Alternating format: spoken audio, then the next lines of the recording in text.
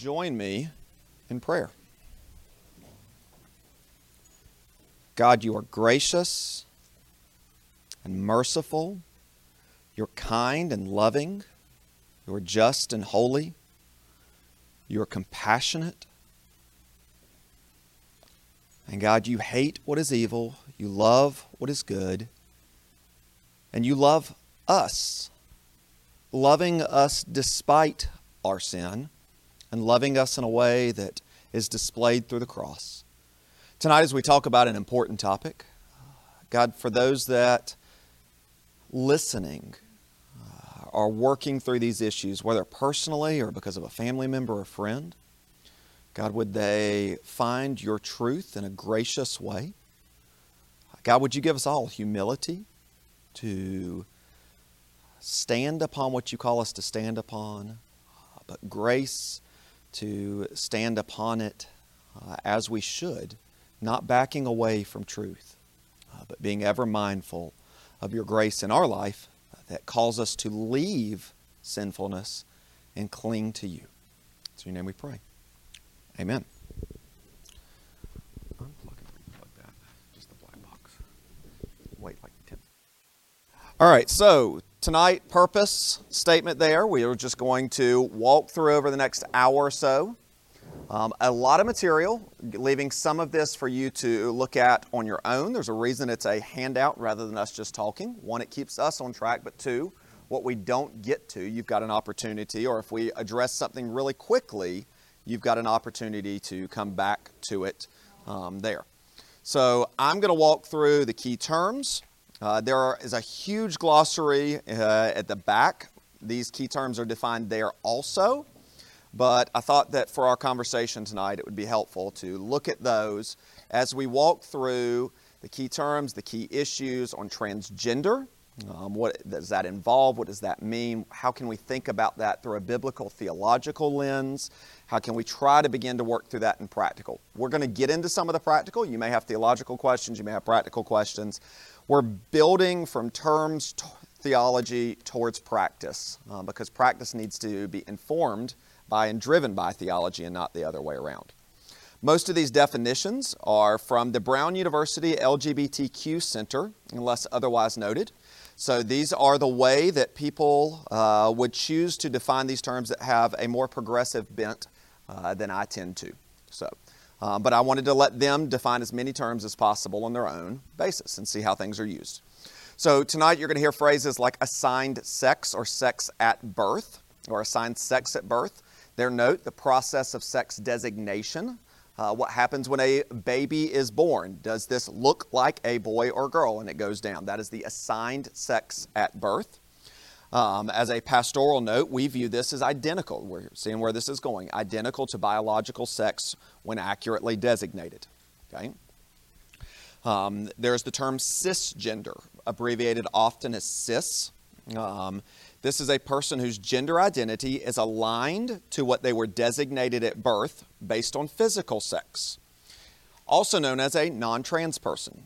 And as a note, this is beginning to be used in a pejorative manner. If you are cis, you are not cool, and you are suspect and maybe not a valid source of authority on the matter. Okay?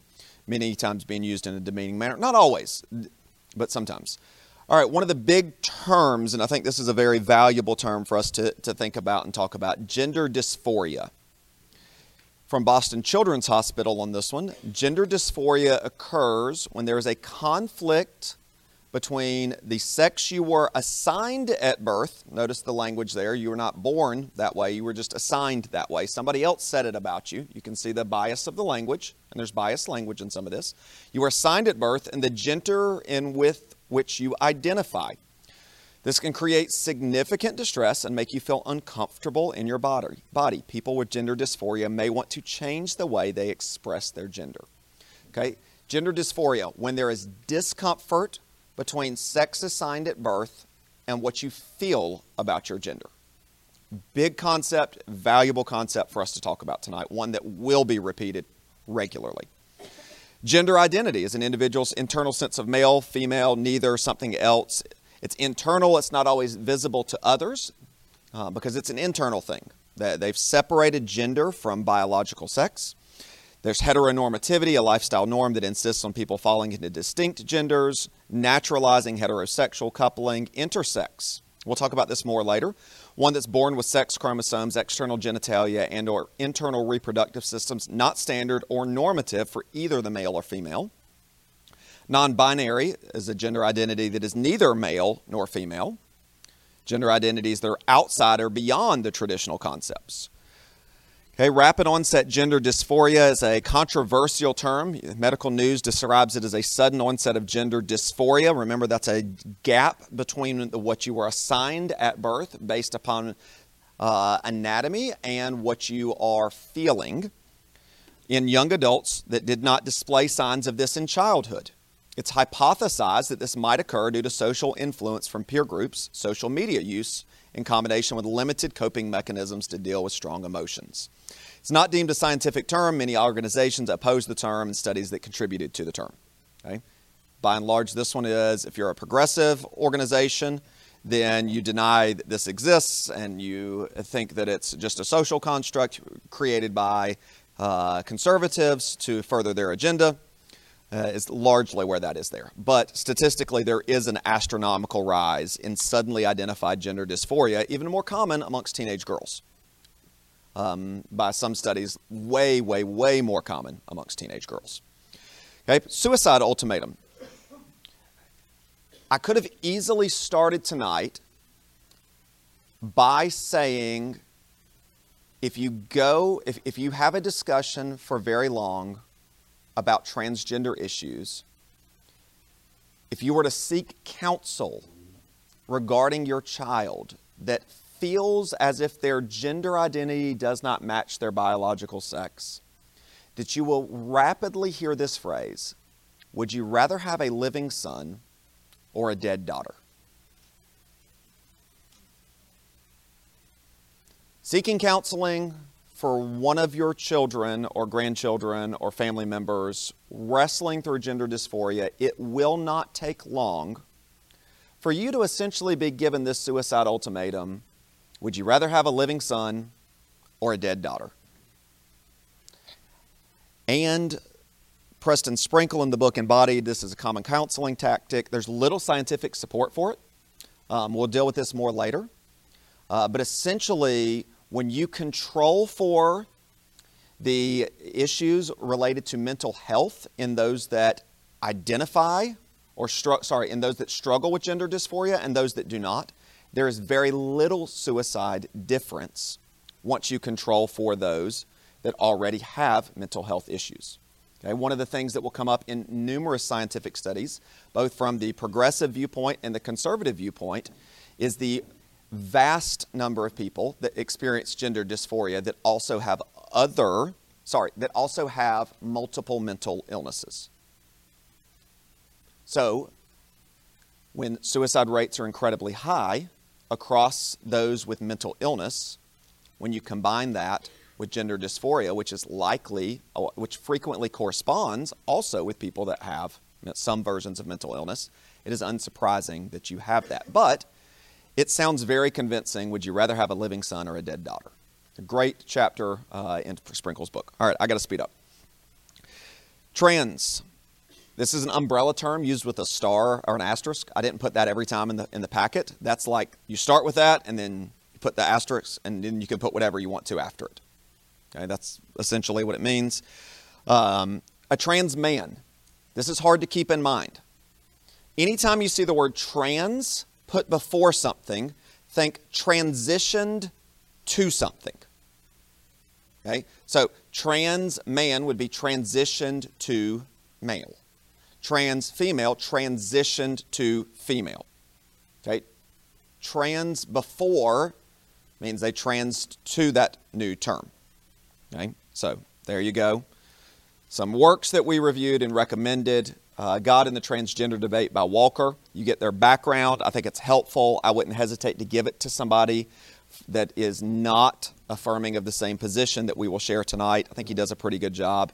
By the way, none of these resources are the exact perspective that the three of us would share, particularly in some nuanced ways. And you'll see later in the packet ways in which even the three of us cannot perfectly agree on how to address a few things. So all of these are not like the Bible. We agree on the Bible. Okay? All of these are helpful, but we're not like, hey, this is the work, and it is perfect. Strange New World. This is a... Jacob, this one's yours. Yeah.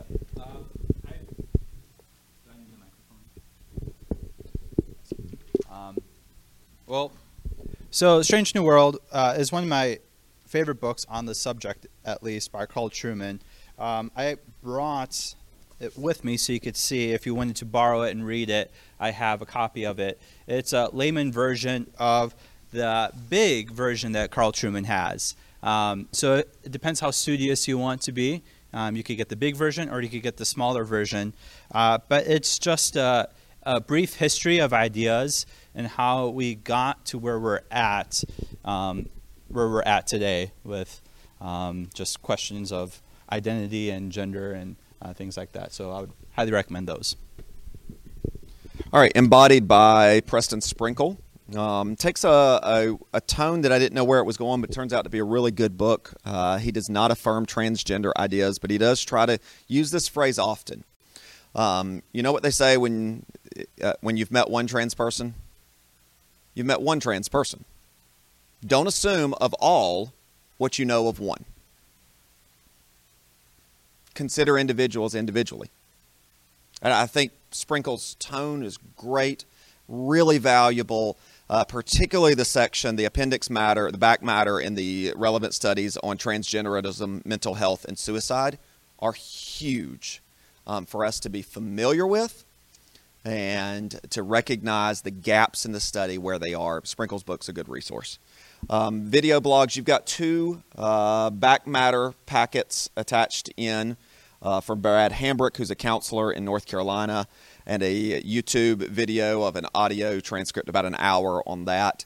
Some other resources, really quickly. Gabriel Kubi's book is from a conservative Catholic, looks at the global influence on all sorts of issues. Deborah So's resource is, let me be very clear, is coming from a non-evangelical perspective. Deeply non-evangelical perspective, but writes in a fascinating way about the science behind it. She comes from a radical feminist perspective who spent her entire life studying sexuality and weird things that people like to do. And she writes in a way to describe the social pressure and scientific pressure to conform with the political ideology behind the transgenderism stuff. So neat one if you want something from a different perspective. You've got written up stuff on Branch and others. Sam, anything to add on Branch, or are you good on what's written? Just that he addresses, I got one here.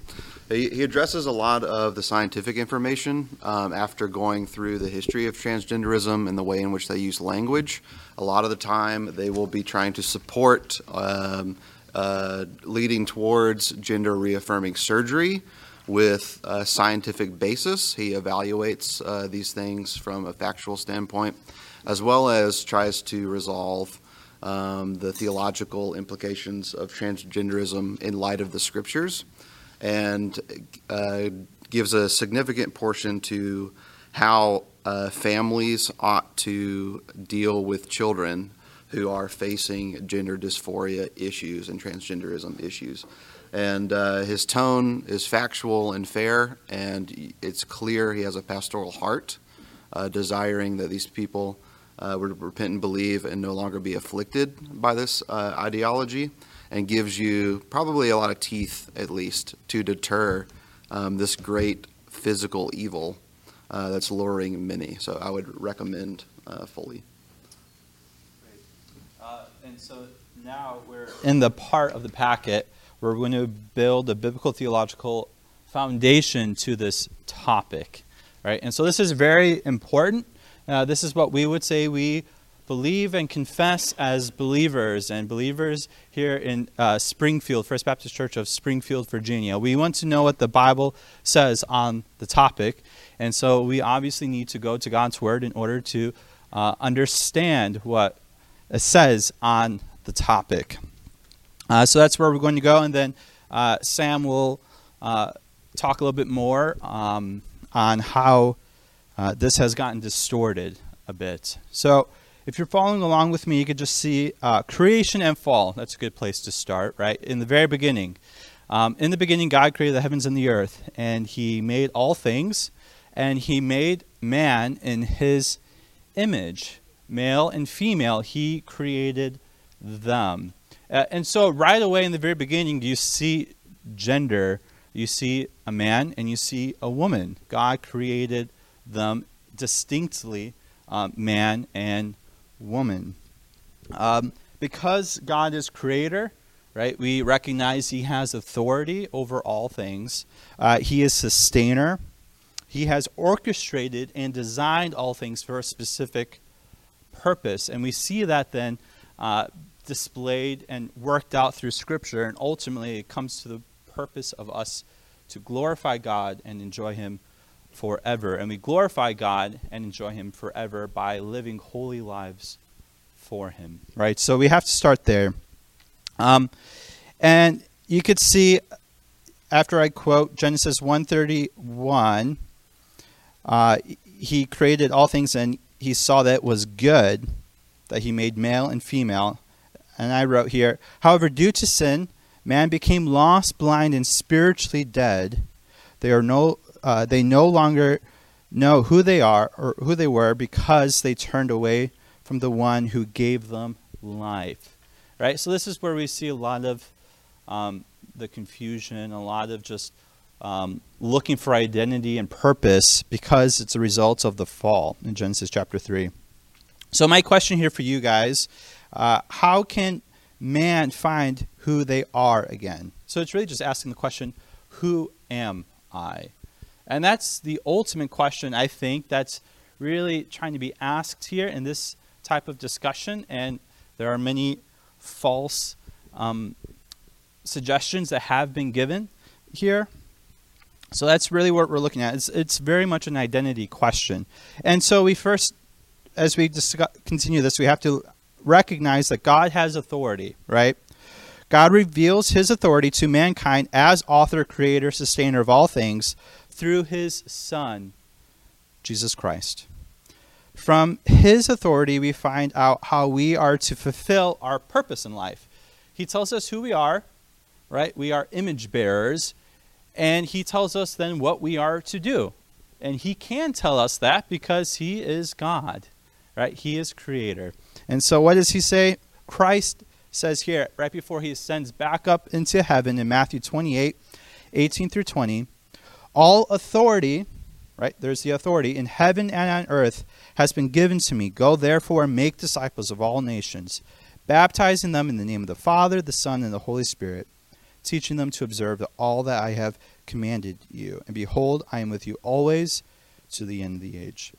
So our identity is given by God, that we are image bearers, that we are made to image him, represents him here on earth as man and woman. And what are we to do? We are to go out and share the gospel of Jesus Christ. That is our purpose, and it really is wrapped into our biblical identity. Who does God say we are? This is our task as believers, right? We recognize God is love as well. If you're continuing, just following along with the note sheet here with me, God's authority is not abusive, but instead it is loving. It's not just loving, but he is love itself. God's authority is what defines what love is, right? Because God is creator of all things flow and come from him. And we see in 1 John where it says that God isn't just loving, but he actually is love. You could see that right here in 1 John chapter 4, verse 8-11. It says, anyone who does not love does not know God, because God is love. In this, the love of God was made manifest among us, that God sent his only Son into the world so that we might love through him. In this is love, not that we have loved, but that God loved us and sent his Son to be the propitiation for our sins. Beloved, if God so loved us, we also ought to love one another. So we see the ultimate expression of God's love, right, is ultimately found in the gospel message of the Father sending his Son to the world to die for us so that we may not stay in our sins but be transformed out of our sins, right? So to be loving is not to just be affirming of each other in our sins, but it's to transform us, to make us look more like the image of the Son, right? And we are to do that, and we are to help others do that as we share the gospel, as we fulfill the Great Commission. You see Romans 12:9, it says, let love be genuine, abhor what is evil, hold fast to what is good. So again, to love others, and this is really crucial to this discussion, does not mean we will just affirm everything a person does, believes, thinks. We are to still hate what is evil. And how do we know what is evil, what is good? We have to look to God's word, right? We have to see who God is and what God says about these things. Just continuing here. How does the world today define love, and how is it different from God's definition of love? Does anyone want to try to take a crack at that? So you kind of hit on it when you were talking. So the world, at least certain parts of the world, consider love like to accept and affirm, and to even say something that denies who they think that they are is a form of violence and hatred towards that person. So it's the opposite of that. Completely acceptance of everything that person says they feel that they are. Which is good. Exactly. So we are, as believers, to speak truth in love, right? And if you didn't speak truth at all, you're not being loving either. We're supposed to do it with gentleness, right? But we're supposed to speak truth in love. And ultimately, that is to share the gospel with others, is to share to go out and do the Great Commission, right? God has commanded us to go out and share the gospel and baptize and to teach. And he does that out of his authority. And that's who we are as Christians. That's who makes up our identity. All right, just moving along, because there's a lot still to talk about. True purpose and identity can only come from the Lord, because he alone is the author, creator, sustainer of all things. I've used that language quite a bit already here. True joy can come by following Christ and listening to what he says man is, right? We, again, have to go to what God says, since he is the author of all things, and he has authority as a result. So who does God say we are? What are we made to do? Just to move it along quickly, God says that we are men and we are women. In the very beginning, God created that way so that we, as we act out a biblical manhood and biblical womanhood, we could honor and glorify the Lord. And what are we to do? We are to go out and glorify God by making disciples of all nations. Right? That's who we are. That's what we are to do as believers. Genesis 1:27, right? So this is just going back to what we looked at earlier. God created man in his own image. In the image of God, he created him. Male and female, he created them. And then 1 Corinthians 10:31, so whatever you eat or drink, whatever you do, do all to the glory of God. That's, again, speaking to our purpose and what we are to do as believers. So to finish up this section, if believers in Christ only have their true identity restored through Christ, right, when we become saved, then what about unbelievers? What is the identity of those who do not know the Lord? And I want us to look at the beginning of Romans chapter 1 for this. And that's actually the text that you have on your note sheet here. So Romans chapter 1, we'll start in verse 21 and work through verse 32. Does anyone... Actually, I'll just read this for us. It says, for following along, For although they knew God, this is referring to all of those who aren't believers, right? They knew God through creation is how this text is starting. For although they knew God, they did not honor him as God or give thanks to him, but they became futile in their thinking, and their foolish hearts were darkened. Claiming to be wise, they became fools and exchanged the glory of the immortal God for images resembling a mortal man and birds and animals and creeping things. So right away, you can start filling in your blanks here a little bit. Who are unbelievers? What is the identity of those who do not know the Lord? Well, they are, as the text says, this might sound harsh, but this is what the text is saying. They are futile in their thinking. They are foolish in their hearts. And then ultimately, a third one, they are fools. They have become fools. Why? What does the text say? Because they've exchanged the glory of the immortal God for images resembling a mortal man, birds, animals, and creeping things. So let's continue reading the rest of the text. Therefore, God gave them up in the lusts of their hearts to impurity, to dishonoring of their bodies and among themselves, because they exchanged the truth about God for a lie, and worshipped and served the creature rather than the Creator, who is blessed forever. Amen. For this reason, God gave them up to dishonorable passions. For their women exchanged natural relations for those that are contrary to nature, and the men likewise gave up natural relations with women and were consumed with passion for one another, men committing shameful acts with men and receiving in themselves the due penalty of their error. And since they did not see it fit to acknowledge God, God gave them up to the debased mind to do what ought not to be done, and they were filled with all manner of unrighteousness, evil, covetousness, malice. They are full of envy, murder, strife, deceit, maliciousness. They are gossips, slanderers, haters of God, insolent, haughty, boastful, inventors of evil, disobedient to parents, foolish, faithless, heartless, ruthless. Though they know God's righteous decree that those who practice such things deserve to die, they not only do them, but give approval to those who practice them. So if you're filling in the last fill in the blank, therefore, God gave them up to their lusts and dishonorable passions.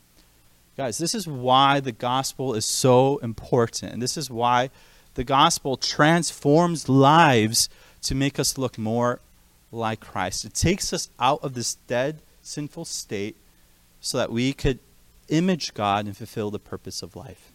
So, one of the phrases that I would add to from verse 28 is God also not only gives us up to dishonorable passions, but to a debased mind that pursues things that it should not pursue, but also thinks in ways that are almost unthinkable with the blinding of logic. And one of those examples, Sam can kind of walk us through.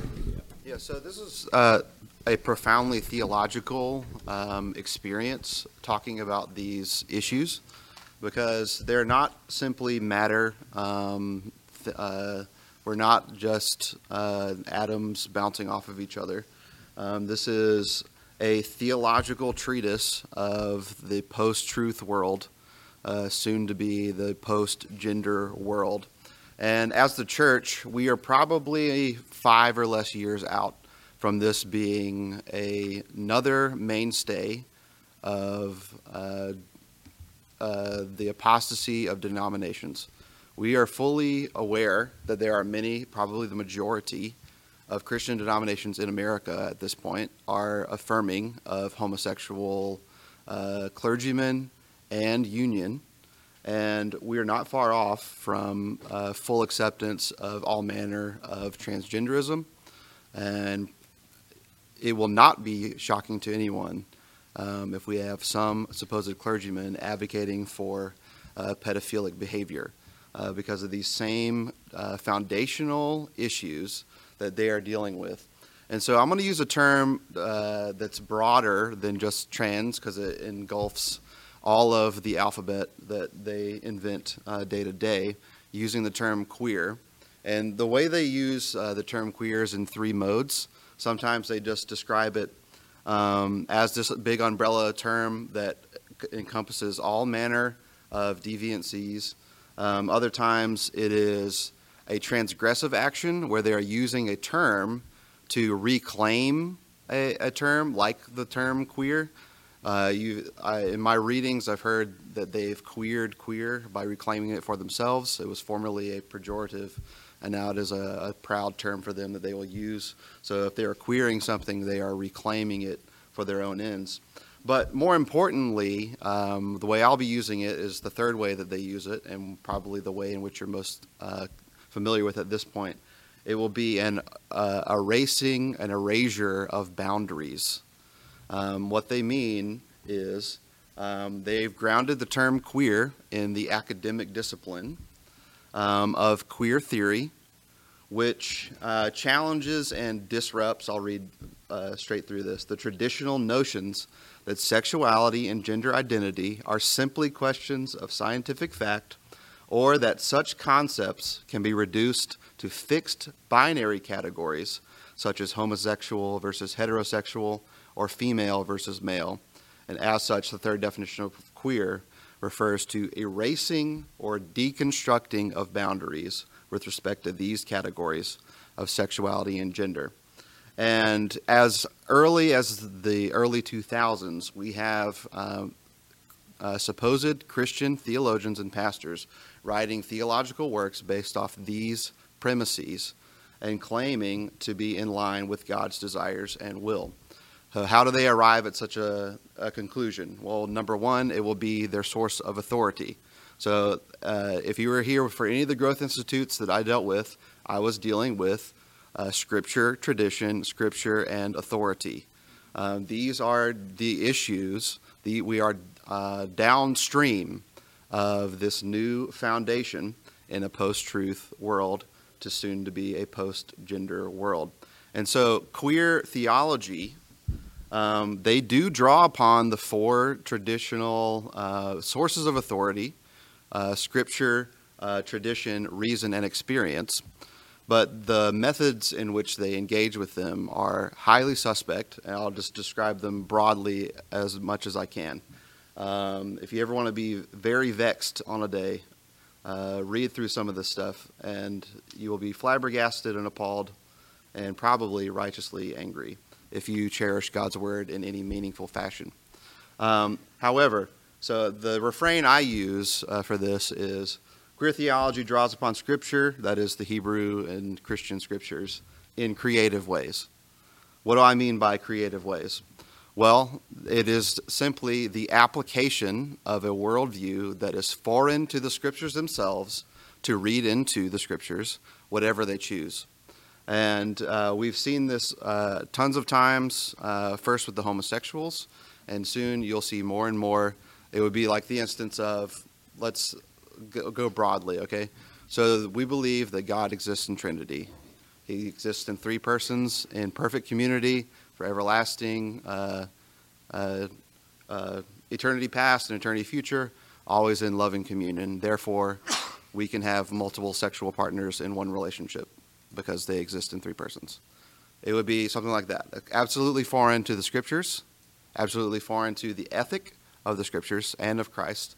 And this is the level of argumentation that's used constantly, developing these supposed queer theologies. So they quickly moved to tradition, which I find that even funnier, because we don't have any guys talking about this stuff until probably the 50s, in America, that is, and doing these types of engagements with the Scriptures. And then queer theologians now can say, see, now we have precedent historically because someone mentioned it erroneously in the past, that we can draw upon Christian tradition because you can find all manner of sexual ethics that are opposed to Scripture because someone said they're so. The two that are most important in developing of the queer theologies are reason, supposed, and experience. So when we say reason, we would probably agree that it's like our ability to know God and through observation of the world and the use of philosophy. We can know that God exists and that he communicates and that we can understand something that he is saying. They do not mean that primarily when they use the term reason. What they normally mean is a worldview that is in opposition to the Scriptures worldview applied, like I said before, the way in which they deal with the Scriptures. So in the case of theologians who are arguing for LGBTQ plus identities and affirmations in the Scriptures, what they are doing when they reason is they are applying queer theory as their mode of reason. So I'll give you a quick setup here. So we have 2 minutes. Okay. In addition to challenging, so let me get you here. Yeah, so queer theory also draws upon reason, as I wrote here. This is our ability as human beings to know God. Queer theologians have increasingly drawn upon reason in the form of post-structuralist, so post-truth philosophy, that is, queer theory, in constructing their queer theologies. So it's this application of foreign ideologies upon the Scriptures to produce the results that are desired. Isn't it amazing they can always find what they're looking for? But lastly, experience. Experience is probably the greatest one and will be the biggest, probably gray area when dealing with any gender issues with any person. It will be their experience. Queer theology draws upon experience as a source for theology. So their experience will trump Scripture, tradition, and reason. This is not solely in queer theology's camp, however, is certainly utilized by them constantly. But in the case of other contextual theologies, I'll just read straight through. Queer theology is premised upon the belief that God acts within the specific context of our lives and experiences, which we would agree, as long as they're tethered to the truth of the Scriptures, despite the fact that LGBT lives and experiences have been excluded from traditional theological discourse. If by that you mean affirmation, sure. Indeed, queer experience is an important, if not critical, source for doing theology from a queer perspective.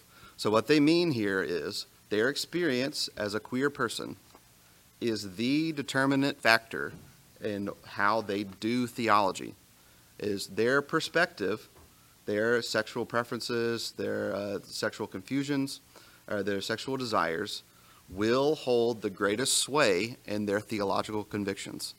So let me blast through this in like a minute and a half to get through the love stuff, okay? So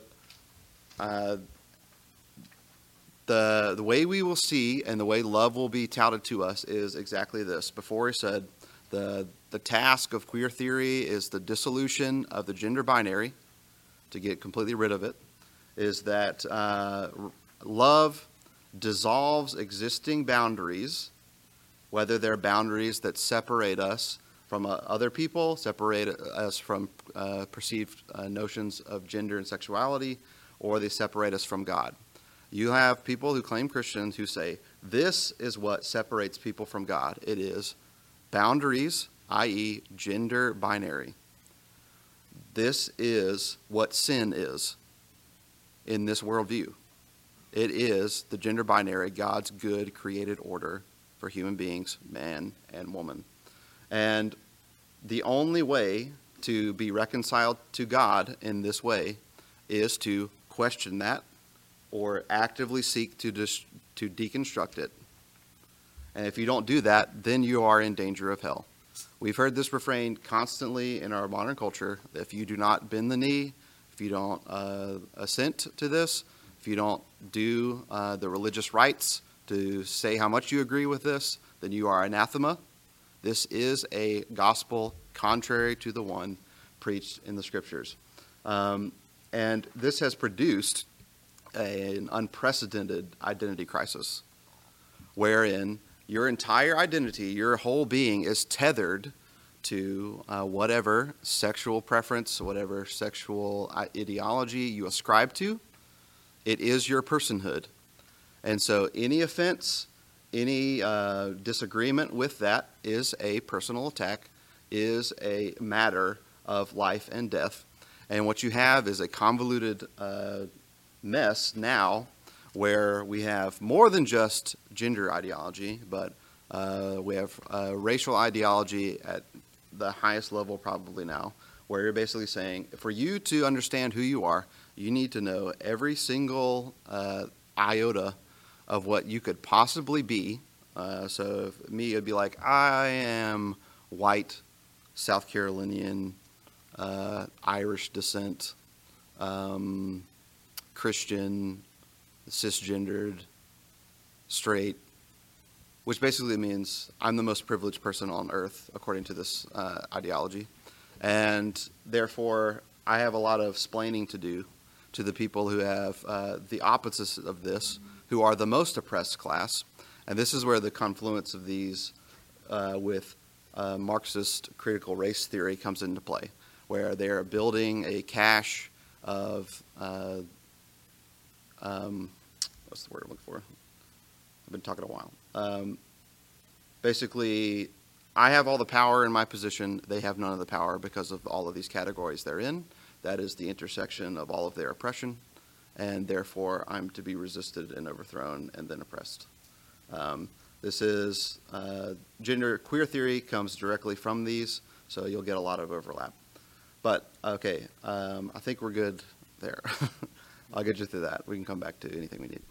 So some deeper discussion on that. Not everything's at that high level. Some people are blind to their theological assumptions. Others have deeply studied their theological perspectives. When you've met one trans person, you've met one trans person. Okay.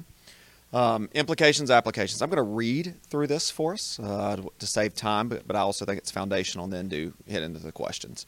So I think some of these books are helpful. As a church body, let's be reminded of the truth of 1 Corinthians 6:9. Don't you know that the unrighteous will not inherit the kingdom of God?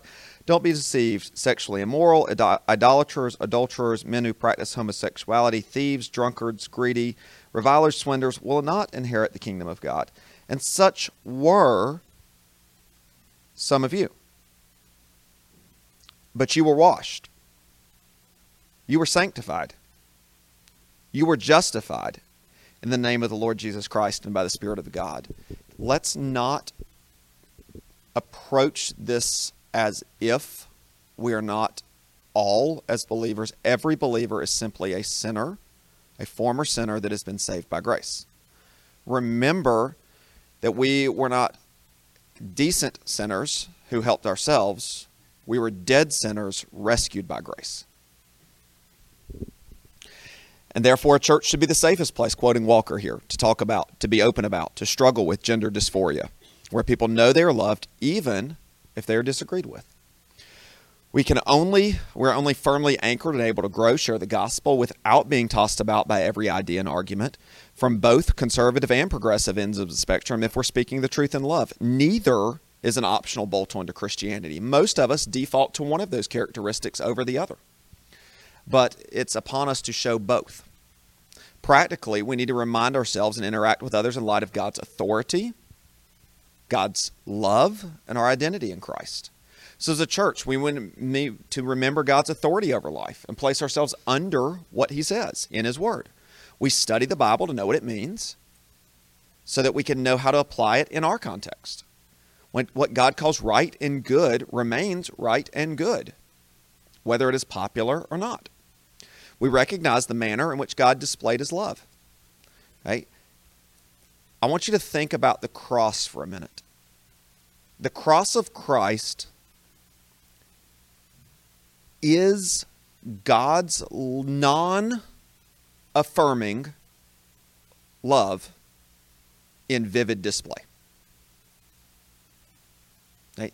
The cross of Christ is God's non-affirming love in vivid display. Because it is at the cross that Jesus died, not for people that God affirmed, but that God describes as rebels, evil, stuck in sin. The very nature of God's love on display at the cross is a non-affirming love. So we start with God and not just ourselves. We start with his authority, and we start with the fact that his love does not always say how you feel is good enough. Who you are on your own is good enough. That looks at people in all of their brokenness and intervenes. Not a blind love, but an all-seeing love. Not an affirming of evil love. In fact, our sin is the reason for the cross. We must define love according to God's love instead of settling for a shallow definition of love that simply affirms. And then building upon that, recognizing our identity in Christ as one's rescued from sin for a life of holy service according to the power of the Spirit. And discipleship's a lifelong journey. There are some disciples that struggle with different types of besetting sins. What some of you on one side of the room struggle with, others would look at me. I'd never think about struggling with that. Okay? Discipleship's a lifelong journey, surrendering to the Spirit's power to transform us into who God has created us in Christ to be. And that looks different for different people. But it doesn't make sin not sin. Just because you struggle with something and it's harder for you on one area than another, somebody else, doesn't make it not wrong. Okay? As parents, see the above first. Start there. And then have an open dialogue. Open dialogue. You'll see some recommendations from Brad Hambrick later that basically suggest this isn't a one-time conversation and that the goal isn't to unpack all the information one time. And even at a church level tonight, we're packing in a ton of stuff. But open dialogue afterwards, ongoing dialogue in the future. Helping children recognize the binary nature of biological sex. But another thing that's important that Sprinkle does a good job with in his book is noting that so many of our gender stereotypes are gender stereotypes. That in previous centuries that boys wore pink and girls wore blue. Look back on some of the old presidents and their photos, and you may have some of them in your wallet with curly hair and long hair. Some things are cultural stereotypes. That doesn't mean that a president that had curly hair and long hair that wore pink did not know their gender or their biological sex. Okay? Remind your children and us, we all need to be reminded that not everyone accepts God's authority. For teens, for others, standing upon this will often get you canceled by culture, by your friends, and others. And this is where it is valuable to have a church family that will come alongside you, stand, support you, pray for you, and encourage you, and help you remind yourself that your identity was never in those that would reject you because you did not share their views to start off with. Questions that we're just going to briefly walk through. What about those born intersex? Sprinkle's book deals with this. There's supposedly a bunch of people, when you read stuff, it's like, well, there's like 1.6% of people are born with intersex conditions. And 99% of those people never knew that they had those intersex conditions their entire life. Okay? There's a variety of things that define somebody as intersex, but only like 1% of the 1% actually that are intersex actually have something that they recognize that they are unclear on. And the presence of that does not necessitate another gender or another sex category. Another topic that comes up, hey, I think I've got a female brain stuck in a male body. Well, most of that actually involves an assumption on what a female brain likes and is good at and does, and what a male brain likes and is good at and does. It's huge based upon gender stereotypes.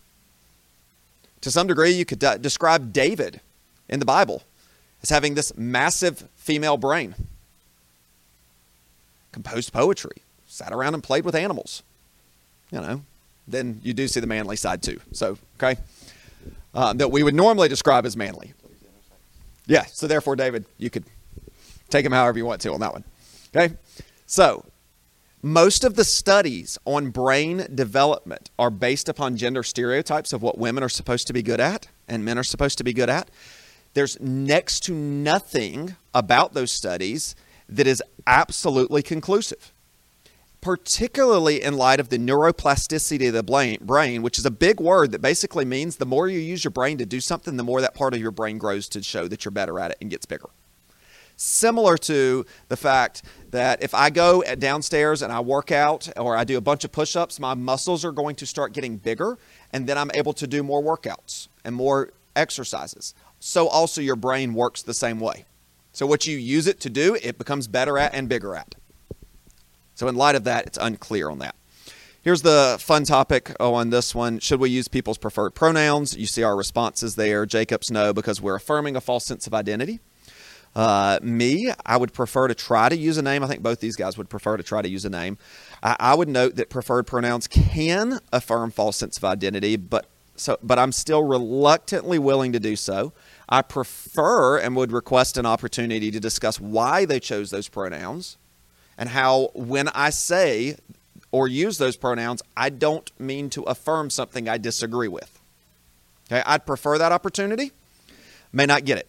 And Sam, so it's no, thinks it's a best practice. We do not have the identical opinion. We've spent an hour to 2 hours discussing this, working through this. Don't share the exact. We've worked through a lot of the same resources. This is not something that I think you have to agree exactly with us. I think there's some ways to be wrong on this, but I don't know that there is a one and only one right on this one. But you need to know why you're doing what you're doing. So we did manage to make it in time for some questions. So we've covered a ton of material. Ongoing dialogue, absolutely. You're welcome to ask any one of us a question or a question for all of us. If it's just a general question, we may all three field it, or one of us may choose to take it. But what do you want us to talk about? What do you want us to answer, restate, or clarify? And let's try to keep this out of the political field. You're right there. Maybe from like a professional setting. So I think all of us are going to have different professions where we're going to be challenged with this, like addressing pronouns, and it's going to get more and more of an issue. And as laws change, I guess we're going to be, I don't even know what the laws are now. Like, I mean, I'm in insurance, and today I went to DC to a broker summit, and they're like, made a like joke of it. You know, approaching different demographics and, you know, maybe for a variety of reasons, but this was included.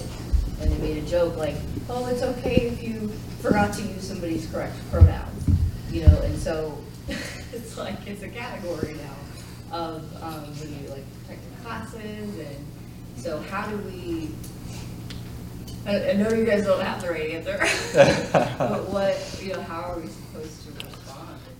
So some of you in the very near future, if not already, will be able to be fired for using this wrong. Yeah. That is where this is headed. And it will be under hate speech to use a pronoun that does not correspond to their preference. This is one of the reasons that I would say I would prefer, but I would not insist. I don't think that this is a mandatory that you are bowing to an idol.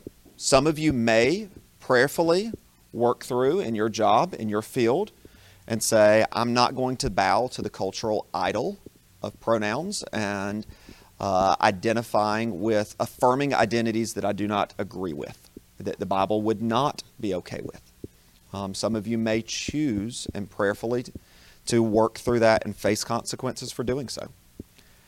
I don't think this is as explicit as that, but others would go and say, yeah, absolutely, you should be willing to lose your job over it. I don't think that the consequence of losing your job should be why you don't do it, though. Right is right, whether or not it is costly or not. But I think as words and phrases get used more, they begin to take on a less precise and affirming meaning. So I don't know that you are necessarily, if everyone has to use that pronoun, I don't know that when you do it, that they're going to look and say, wow, I must be okay with God now. That person that loves Jesus used she or they for me. I must be okay with God. They've affirmed me. I don't think that in the coming culture that you run an incredible risk of deceiving someone as everyone begins to change the nouns that they use. Guys, y'all want to weigh in on that one? Yeah, I can't say for certain that I wouldn't feel the pressure if my job was on the line and I have to provide for my family. I think the best thing that you could probably do is try to avoid them as much as possible. So to still engage with probably name preference. And what I think it'd be the end of the world if you succumbed in a high pressure situation once or twice. Probably not. The reason why I stated the issue the way that I did, it was thinking evangelistically, where we don't have to accept argument on terms that are untenable to reason with someone about an issue like this. If it were essentially an ultimatum, you will use this, you will transgress, you will do this, or you will be fired, I would probably have to say, then I'm gone. That would be the issue for me related to that, because it's a strong enough issue. I would be much more soft with an individual person if we're having a discussion about their transgenderism than if my job was telling me, you will affirm this thing that you don't agree with or suffer the consequences. I think there is a path forward where if it was strong enough where they're going to force you to do so and you have the ability to change vocation, you can tread water until then. But yeah. Yeah, I mean, I just would say you have to pray a lot through it. And it's a good gospel opportunity to talk to different individuals about who God is, if they're willing to listen to you or not. But yeah, it's a hard discussion. I do see what you're saying, though, Jason. It's likely the case that in the current cultural milieu, you'll get this a lot more from the leadership structures of businesses, and you'll have people who do not agree with having to implement them, and so they will tell you about it in the same way that every teacher I ever had told us about various things in school that they did not enforce. And in a situation like that, I think that's net neutral for your position. But yeah. Do we have another question? Yeah. So part of the challenge with anything that's outside of a norm is that it's easy to just reject what is normal. So people reject marriage for homosexual marriage or easy divorce or polyamory or whatever. And what I might hear from a young person today is like, why even bother with marriage? Like, we're living together and like, what's the big idea? Similarly, with gender, when it's kind of rejected, I think that part of God's response to that is, no, it's a good thing. It's a good part of creation. So what would you hope that members of First Baptist are showing forth? What is the goodness of masculinity and femininity that we should be reminding the world that it is good? I think you pretty much hit it there. What you'll see more and more, especially if you deal with data on these issues of gender dysphoria, reassignment surgeries, and things like that, the aftermath is not good. It does not produce good in these people's lives. Suicide rates virtually unchanged, if not increased, by post-op transgenders. That is not a good outcome. They're being offered something that does not give them what they're looking for. And so the encouragement would be that your rejection of God's created order is also not good for you. It's not that just that you hate it for what it is, but your current path will also lead you to destruction, and many times at your own hand. And talking about the goodness of God in created gender, male and female. He created them in both good. One of the ways in which the article by Deborah So, from her radical feminist perspective, goes after this is the ways in which it is destroying all that the feminists fought for about the goodness of actually being female. So it's a unique perspective on that, but a belittling of what it is to be female from the feminist perspective. So.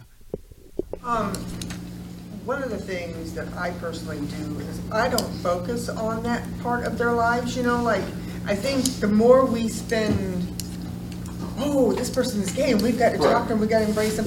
No, I don't embrace him because he's gay. I embrace him because he's a child of God. And do that part where I think right now everybody's trying to jump on the bandwagon and be like, we've got to address this. Well, yes, you do, but no, you don't. You address the person in all the other aspects of their life.